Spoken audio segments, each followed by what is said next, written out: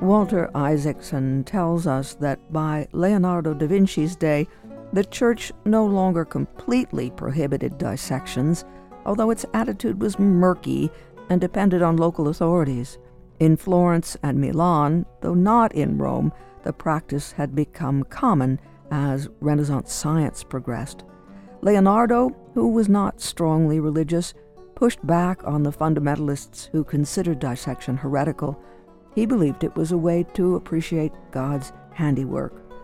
Traditional anatomy instructors would stand at a lectern and read aloud from their texts while an assistant did the dissecting and held up the components for students to view. Leonardo insisted that his drawings were even better than watching a live dissection. You who say it's better to watch an anatomist at work than to see these drawings would be right if it were possible to see all those things which these drawings are showing. When Leonardo began his second round of anatomy studies in 1508, he made a to-do list that surely must rank as one of the quirkiest and most enchanting such lists in the history of intellectual inquiry. On one side of the page are a few sketches of dissecting instruments, and on the other some small drawings of veins and nerves found in the brain of a centenarian, with writing crammed all around them. Having drawn various surgical tools, he jotted down some of the equipment he needed: spectacles with case, fire stick, fork, curved knife, charcoal, boards, sheets of paper, white, chalk, wax, forceps, pane of glass, fine-tooth saw, scalpel, inkhorn, pen, knife, and get a hold of a skull. Isaacson continues, "Then comes my favorite item on any Leonardo list. Describe the tongue of a woodpecker." This is not just a random entry. He mentioned the woodpecker's tongue again on a later page, where he described and drew the human tongue. "Make the motions of the woodpecker," he wrote. When I first saw this entry about the woodpecker, I regarded it, as most scholars have, as an entertaining oddity, evidence of the eccentric nature of Leonardo's relentless curiosity. That it is, indeed, but there is more, as I discovered after pushing myself to be more like Leonardo and drill down into random curiosities. Leonardo, I realized, had become fascinated by the muscles of the tongue. All of the other muscles he studied acted by pulling rather than pushing a body part, but the tongue seemed to be an exception. This was true in humans and in other animals. The most notable example is the tongue of the woodpecker. Nobody had drawn or fully written about it before, but Leonardo, with his acute ability to observe objects in motion, knew that there was something to be learned from it. By the time Leonardo got around to studying and drawing the human spine, he had been captivated by curiosity and the joy of research. His page showing the spine, accurately rendered and notated from a variety of angles, is a masterpiece of both anatomy and draftsmanship. Through the use of light and shadows, he was able to make each of the vertebrae seem three-dimensional. Complexity is magically transformed into an elegance that is unrivaled by any anatomical drawings of his time, or ours. Words of Walter Isaacson in his study, Leonardo da Vinci. That was then. What about now, with the remarkable technological developments in the field of medicine? Joyce Cutler Shaw is an artist who has spent time developing an arts meet science project at the University of California, San Diego. She tells us that Hyatt Mayer of the Metropolitan Museum of Art has written that artists see what doctors do not see because they approach anatomy with a different purpose, and because you do not really see a thing until you try and draw it. As a visual artist in an expanding technoculture, Shaw says, "I'm discovering a dazzling array of new medical imaging technologies. As engaging as these diverse new visual languages are, with their clinical and metaphorical potential, I persist in drawing by hand on paper. Drawing is a primary language. Drawing is a way of knowing. Drawing is a mode of inquiry. Hand drawing is a method of representation by dynamic, touch and sight, an empathetic embrace of the subject with the eye that is translated simultaneously through the hand. This manual technology is valuable as a counterpoint to the new forms of electronic representation that split the body image from the sentient, the feeling self. And Shaw tells us, when she got to UCSD, I arrived with the excitement of an explorer approaching an uncharted and mysterious terrain. Words of Joyce Cutler Shaw in her essay, The Anatomy Lesson, in the journal Leonardo in 1994. Isaacson noted Leonardo's curiosity and joy, and Joyce Cutler Shaw writes of her excitement and fascination upon entering the doors of the medical school of UC San Diego. We'll hear some of the same sense of excitement and curiosity as we meet Liana Pandey. Liana Pandey of northeastern Pennsylvania is a medical student and an artist at Touro College of Medicine in Middletown, New York. She graduated from Wilkes University in 3 years with a double major in neuroscience and psychology. Her work has been published by the American Medical Students Association and the Geisinger Commonwealth School of Medicine. She had a solo exhibition here in northeastern Pennsylvania in 2021 at the Wyoming Valley Art League. She's also taught watercolor at the Everhart Museum in Scranton. Liana paints realistic and stylistic medical anatomy, rooted in her personal interest in science and medicine, because she wants others to see the natural beauty in anatomy. She also paints landscapes, animals, and other scenes of nature. That from the American Medical Women's Association, which has just awarded Liana a National Artist in Residence Fellowship for 2022-2023. Liana returned to the WVIA studios to talk with us about her art and what the residency is making possible. I didn't expect them to both constantly be something I was doing, and I didn't expect to be nationally recognized for it either. That was really interesting. I always thought of art as just like a hobby or something else I would do, and then it became something very seriously that people ask me a lot about, and it applies to more and more that I'm doing with research and just different things at the school that they ask me to do. You mentioned the national recognition, and you are now an artist in residence, and you were awarded a fellowship. Right. Dr. Sami Ali, who's an ER physician in Alaska. We're both the 2022-2023 awardees for the American Medical Women's Association Artist in Residence Fellowship. So all year we meet virtually and we talk about the art we've been doing and how it applies to our continuing styles.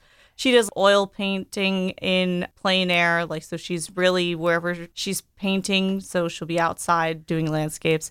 And I do the anatomic art, so I'm doing all kinds of interpretations of cadavers and their donors, and I'm also doing just different cellular interpretations of anatomy as well. So that sort of expanded the way I approach my art. What is the goal for you then with this fellowship? That you were to, in conversation with Dr. Sami, refine your technique, or because you have a partner who is a medical person, that you can trade and give each other support? Tell us a little bit more about maybe these dialogues, what you're learning. We all talk about different ways to improve our art, and it's sort of the studio AMWA, which is myself, Dr. Ali, Dr. Ko, and a couple other people who are artists. They filter in and out, and we all talk about what could we have done better, how could we approach a subject differently, are there different colors we could have used, how was the composition? And it's changed the way I approach art because I'm someone who's taught myself how to paint all this time, and now I have to think about feedback from people who are very classically trained in it. So I'm thinking about things that I've never had to consider, and I've never even thought about them on my own. I've just sort of been doing whatever makes sense to me. So it's a really interesting take, and I think it's changed the way I approach my paintings. What would be an example of that? So one thing they were talking about to me in one of my recent paintings was why I choose the colors that I choose. And I realized that I don't have a formula, I don't follow any kind of algorithm that other people might be using. I just choose colors that I enjoy and that I feel look nice together. But it might be a good idea to consider a more formulaic approach, or to put more words to thought in terms of why I'm making the selections that I'm making rather than have it be just a choice that I instinctually make. That's very intriguing because on the one hand, one of the joys of your work that we saw when you were at the Wyoming Valley Art League is that you might make a gold vein or a gold vessel, and that helps us sort of stand back, not that you're trying to do something that is not precise anatomically, but you've chosen a color that makes a vein or an artery stand out, and then we pay attention to it. Right, like for emphasis or some sort of clarity on something that I'm looking at rather than would be like physically apparent, because I'm adding color to something that I'm sort of visualizing myself rather than would actually be present in the structure. But I think it's, from their perspective, more about putting words to that thought process. But I was also at the Whitney, and they just have the exhibit with Edward Hopper, and half of his quotes are about not being able to put words to your own paintings. So I think it's kind of ideologic at that point. So that's sort of the kind of conversations we're having. It's different approaches to art, and what you can take away from that is different depending on what your goals are. And I wanted to ask you about your color and your color sense. We see that you are very sensitive. And I wonder, with your mother as an artist, your mother paints, does she not, in the folk traditions of India to some degree? Right. My mom does Indian folk art. And what's interesting about that is she did used to do all kinds of sketches and things, but she didn't realize or consider herself an artist until she saw me sketching on my own. Like, she had that fine coordination and ability to draw, but it wasn't a hobby she really seriously pursued until later on in adult life. The talent's always been there, but it wasn't something that she put together until later on. When we see online some of her images, there's an awful lot of color and a sense of pattern. And those are two words that you used in conversing with us about your art earlier. The sense of pattern is important to you. But we also see you now as we're talking about color. Do you think that the color that you see in your mother's work or the sense of pattern... We've almost found our styles to painting are almost the opposite. She's very invested in shapes and contour and like the exact details. So she also likes doing portraits for that reason. But I really like color and shading. So like a lot of my pieces, I hate doing the very small details. Until I'm adding color and layering and shading and making it, adding depth to it, it's just not as interesting to me, whereas she's almost the opposite. A recent time we spoke to you, you were about to do murals for the walls of your medical school. And that project has come to fruition because you've sent us some images with brains and lungs and things that are on the walls. Yeah, so those are right outside of our lecture halls for the first and second year classes. There's a giant heart that I did myself, and then the students all helped fill in. Students who had never even held paintbrushes before, they did the lungs and the brain with me also. Now we have another one that we're working on that's based on research that two of our school's campuses are working on together. That's also very color-based. It's immunofluorescence, but that basically means it's just really fluorescent, brightly lit parts of cells.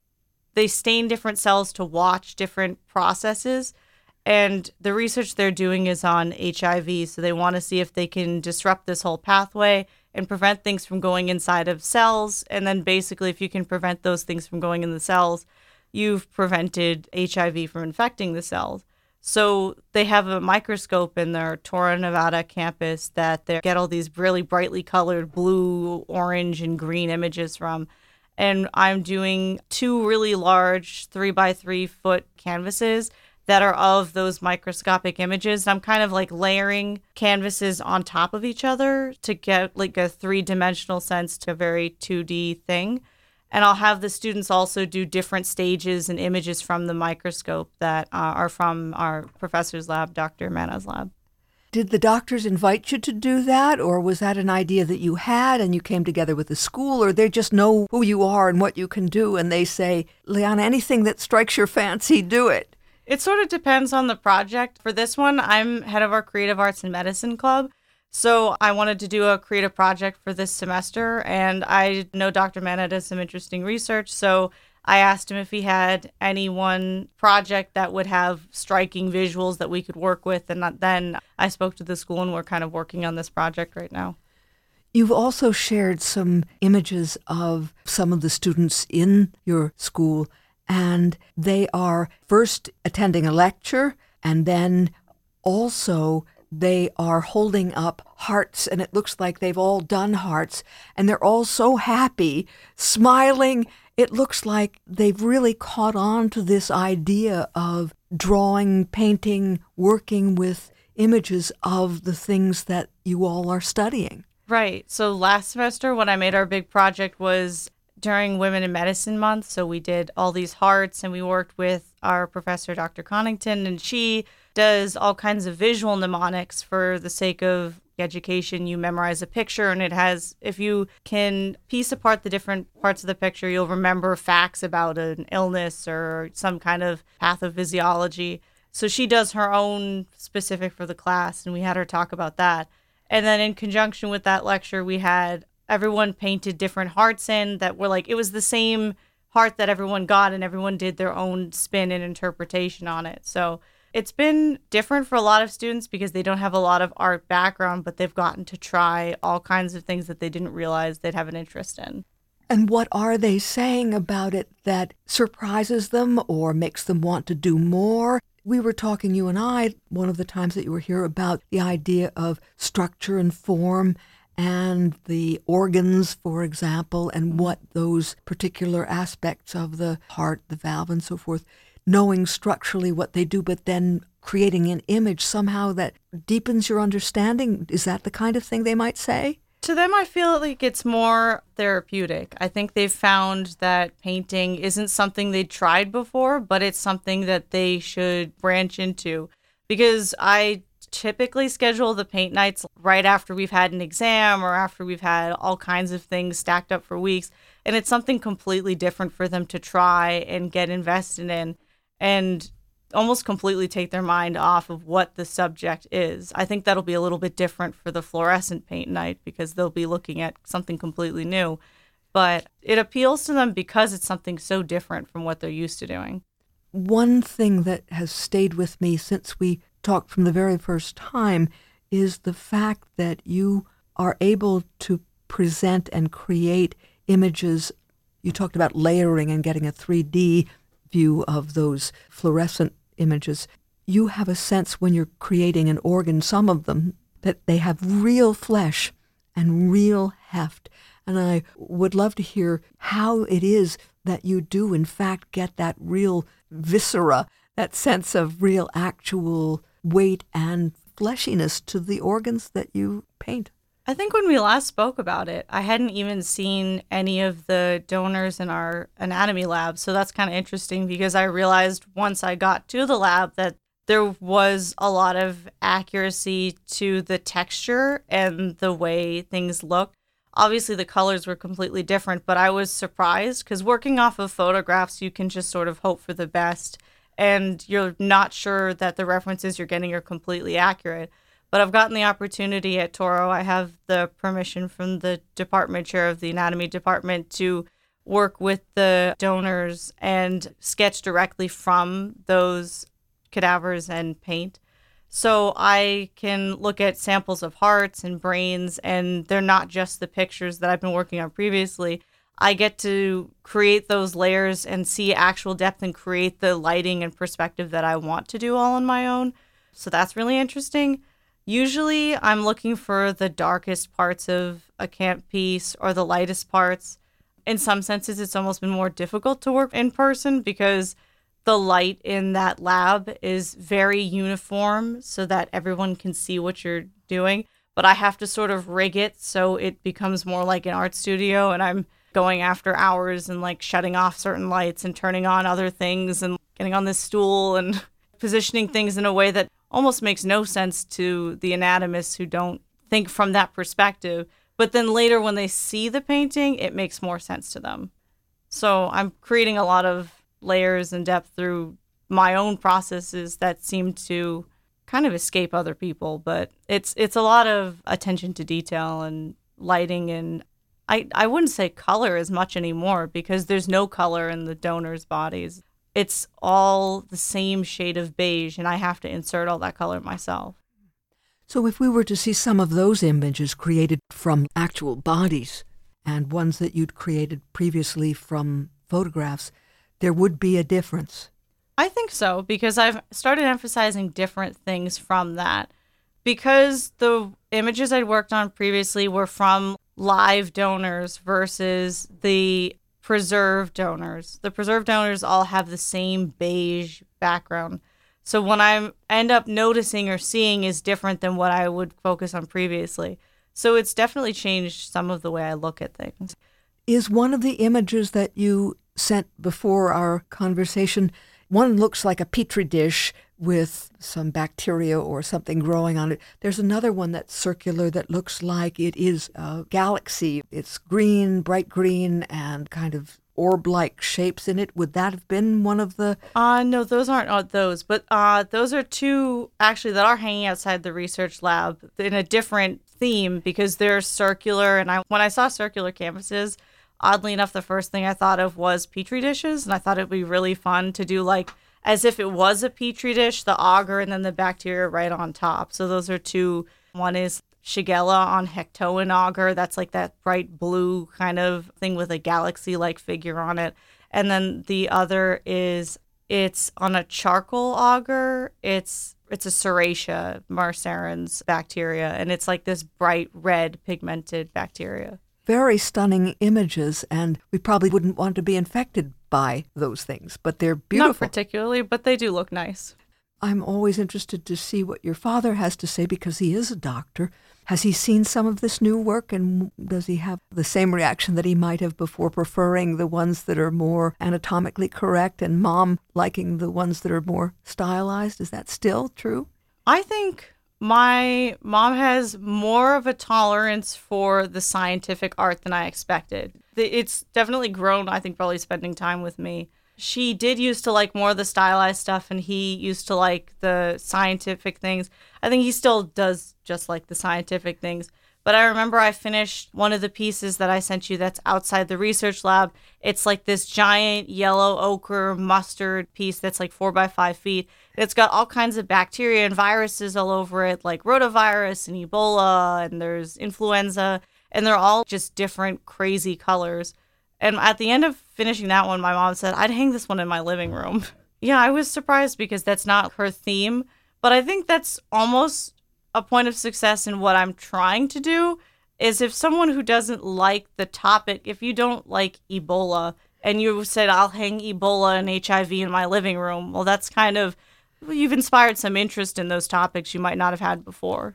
And the pattern, there's an awful lot of movement and dynamism in that, even though it's a still image, whether it's the flagella or whatever. Yeah, I've got the bacteriophage kind of creeping in the center. It's got this prism glass look to it, and it's got almost tentacle-like green extensions that kind of creep across the center of the canvas.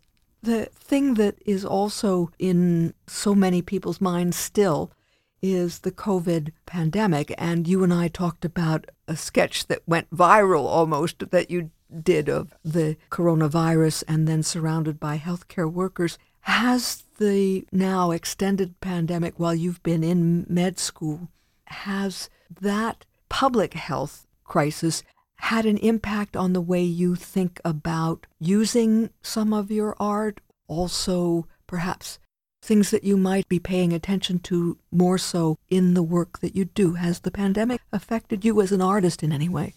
I think so, because a lot of the art is always sort of my spin on the way actual science looks in a way that's more appealing to other people. The whole fluorescence HIV project that I'm working on, I mean, when you hear AIDS, obviously it's not a very pleasant topic. You're not going to pick up the research topic on your own because the paper is on disrupting the Vor complex and the endosomes, and the verbiage gets very complicated, and it's already daunting if you hear it. But when you see brightly colored dots on a canvas, you might be curious to hear more about it afterwards. Hearing the words, I think, scares people before visuals. One time when you were here, you were just about to go to med school, and you said you hadn't decided on a concentration, that you had done neuroscientific work, but you also liked cardiology. Any more clues about what you're interested in terms of your medical degree? I think I do like neurology still. I mean, we'll see, because we haven't been into the hospitals yet, so we'll keep going. But that's still where I like the focus of where our studies have been so far. Mm-hmm. And when we look at your brains, you do many different approaches to the brain. There's the pink one that you all worked on for the mural series outside the auditorium, but we get that sense of the labyrinth, almost as if there could be a metaphor or mythological sense about the complexity of our brains and what we see when we see your images. Do you think in those terms, or you just, when you're doing your brains, it's just either looking at the photograph or looking at what you can see from a cadaver or something like that? Or do you make those larger cultural connections sometimes? I think it really depends. I have one piece that I did with the American Medical Women's Association that wasn't a brain, but it's a uterus and then the fallopian tubes tie together to form a hanger on top. And that one was right after Roe v. Wade. So sometimes they have more of a cultural significance to them, and it's not planned out, but it's something I just came up with. But then I was at the Met and I saw different pots with copper patina on it. And now I'm drawing a knee right now that has metallic paint, and it's got like the copper patina I'm doing on top of it. But it's also going to be structurally the muscles and ligaments of a knee and your thigh. So it's going to have almost that appeal that all older like Greek art has, but with the anatomic structures. So like I don't necessarily look at a structure and have an idea for it, so much as the idea just comes to me and I like write it down, or I have to get it started, so I make sure that I work on it later. When your fellowship is up, do you have a responsibility to produce a body of work or like a thesis that would come out of a fellowship? What happens in 2023 when it's over? In March, at the end of March, we're going to speak in the National American Medical Women's Association conference. Myself and Dr. Ali will be talking about what we've gained from our work and the things that we feel we've learned together. And we might present some of our pieces. So we'll see how that goes. It should be interesting. How unusual is it for medical students, doctors, to be active in an artistic way? Do you have any sense of that? I think previously it wasn't as common, but I'm seeing more and more people get involved in it, especially visually oriented fields like pathology seem to have a lot more artists involved in them. I'm seeing, especially with my social media engagement, there's a lot of neurosurgery residents who are also drawing brains who seem to follow me. So I don't think it's a vastly common thing, but I do see it seems to be something that's becoming more common. When people hear our conversation, they'll certainly want to see some of your work. Do you have your own website, or do you have a way for people to see what you're doing? Yeah, I have an Instagram page that has all my art I'm regularly updating. It's just my name, Liana's art _art on Instagram. Liana Pandey of Northeastern Pennsylvania, a medical student and an artist at the Touro College of Medicine in Middletown, New York. The American Medical Women's Association has just awarded Liana an Artist in Residence Fellowship for 2022-2023. To see some of Liana's work, as she just said, check her Instagram page, Liana's art _art.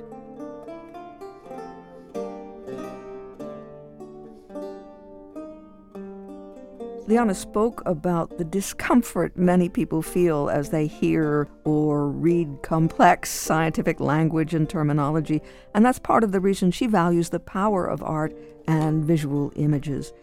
And here's an example.